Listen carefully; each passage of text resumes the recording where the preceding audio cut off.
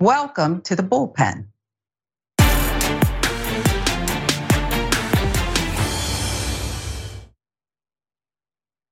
This is one of my favorite segments to fill in for Dr. Rashad Ritchie. I love it, but I especially love it when she's on. One of my favorite doctors she keeps it a buck, okay? Dr. Tiffany Lloyd joins us once again, host of Jesus and Justice with Dr. Tiff, professor, author, activist, political scientist.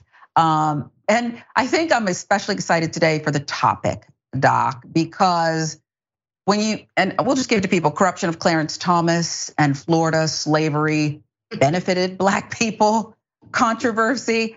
And I know you're gonna do great, and you're gonna school anybody out there who may have accidentally landed on us and doesn't share our ideals. I'm so frustrated. I go back and forth, Dr. Tiff, with, do I explain this to these fools? Or do I just keep on moving like it's not even happening? I think we have to do this commentary though, don't we? Yes, because there are people, Sharon, that I believe they are just committed to misunderstanding. They refuse to hear us. They refuse to understand what we're saying because they already have it in their mind that they're right and that we're wrong. It's amazing that every person out there that is not African American has the answers to what Black people should do. But until you have walked in our shoes, until you have faced racism, you don't qualify to tell us how we should feel. You don't qualify to tell us what we should do. So people are committed to misunderstanding us.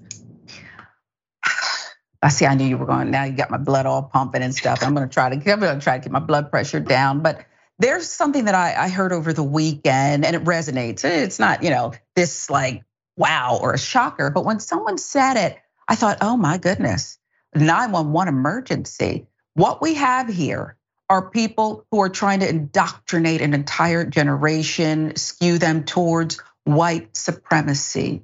And you said these are people who actually believe this stuff. I want to push back, do they? Or is it necessary for their own insecurities to survive? It's necessary for their own insecurities to survive. I mean,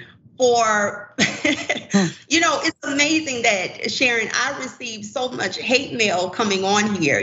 When people call us racist, saying that all we care about are Black issues, in America, and that we don't know what we're talking about. Even when I have people that come at me and say, how can a Black woman like that have a PhD? This woman is not true. So, it's such an insult. So I think that, it is, like you just said, feeding their own insecurities. I don't go back and forth with fools.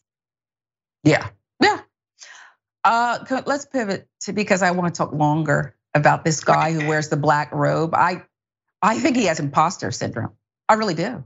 And knows he doesn't belong there, but wants to keep all the privilege and power of that position. But I feel like these justices, talking about Clarence Thomas and his friends, they're saying the quiet part out loud. They don't give about what is being done, what's been revealed by this investigative reporting out there. So break it down, because you use the word corruption, and that's a powerful word, but it seems you mean it.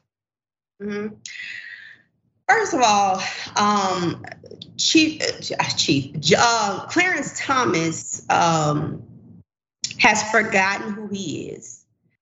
Clarence Thomas is such a hypocrite because this is a man who has benefited his entire life on affirmative action.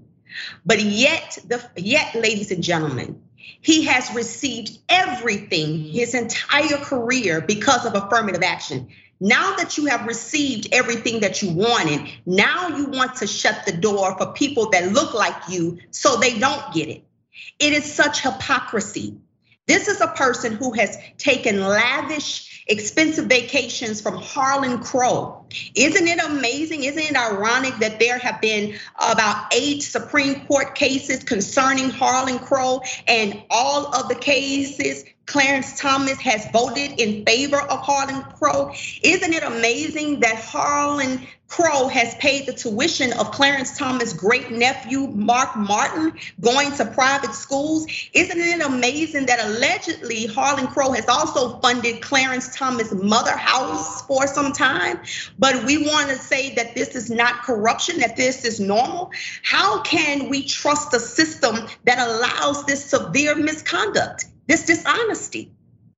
This is a person, Clarence Thomas. You say that you don't believe in affirmative action, yet you went to the Holy Cross in 1968 because of affirmative action. You got into Yale because of affirmative action. The former Attorney General from Missouri hired you because he, and I quote, said he's looking for blacks. He wants a more diverse office. So he hired you because you were black. The Reagan administration hired you because you were black. Thurgood Marshall, God rest his soul, the first African American to serve on the US Supreme Court justice, you replaced him because you are black. So to say that affirmative action does not benefit you, it is hypocrisy.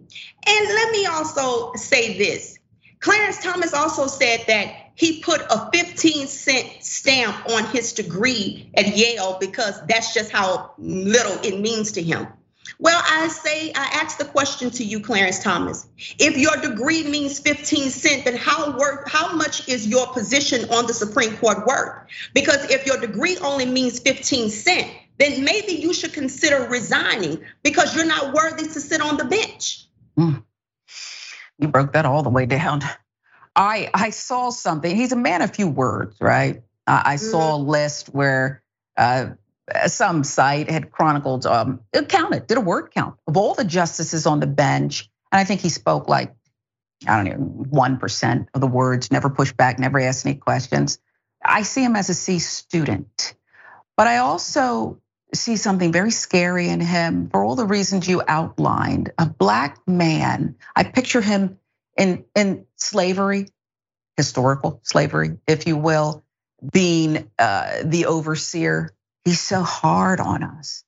He's harder on us than they are. Okay, he's all that. And so I ask this question because often the word shame gets a bad rap. I think shame is good and we've lost it. I often wonder if Clarence Thomas walks into black spaces anymore or if he just steers clear of them, because there's that unspoken thing where just like if I encountered you across a cocktail room, my smile would emerge. We'd kind of do that thing, I see you, sis. He's not getting that. He's getting contempt and I'm ashamed of you. Do you think he feels it at all? I think that he surrounds himself around African Americans that may have the same mindset that he had, which makes him feel justified in how he feels. I think people that are like you and I, he's not going to surround himself. I often wonder, has Clarence Thomas received a hurt? Has he healed his inner child? Has there something happened from his childhood or his young adulthood that he has not healed from, which makes him think the way that he thinks now in 2023? A person that has endured racism himself, a person that has benefited from affirmative action, but now saying that you don't see the need of affirmative action when you wouldn't be where you are if it were not for affirmative action. And I want to say this to all the people out there that say that affirmative action is racist. I want you to be quiet, because affirmative action gets us through the door, but it doesn't keep us at the table. It is not because of affirmative action that got Clarence Thomas accepted all on his own. He had to have the GPA. He had to have brought something to the table. So affirmative action is not giving African Americans anything. It's allowing us a fair share when we were not allowed.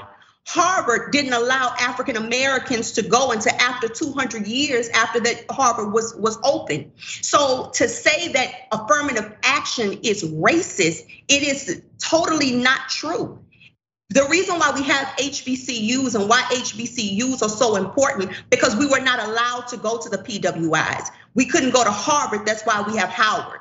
We couldn't go to the University of Mississippi, which is why we have Alcorn State University. So until you know the history, I admonish all of you to stop talking about something that you don't have any knowledge of. Affirmative action gets us through the door, but it does not keep us at the table. We keep ourselves at the table. No one is asking for a handout. We're just asking for a fair share.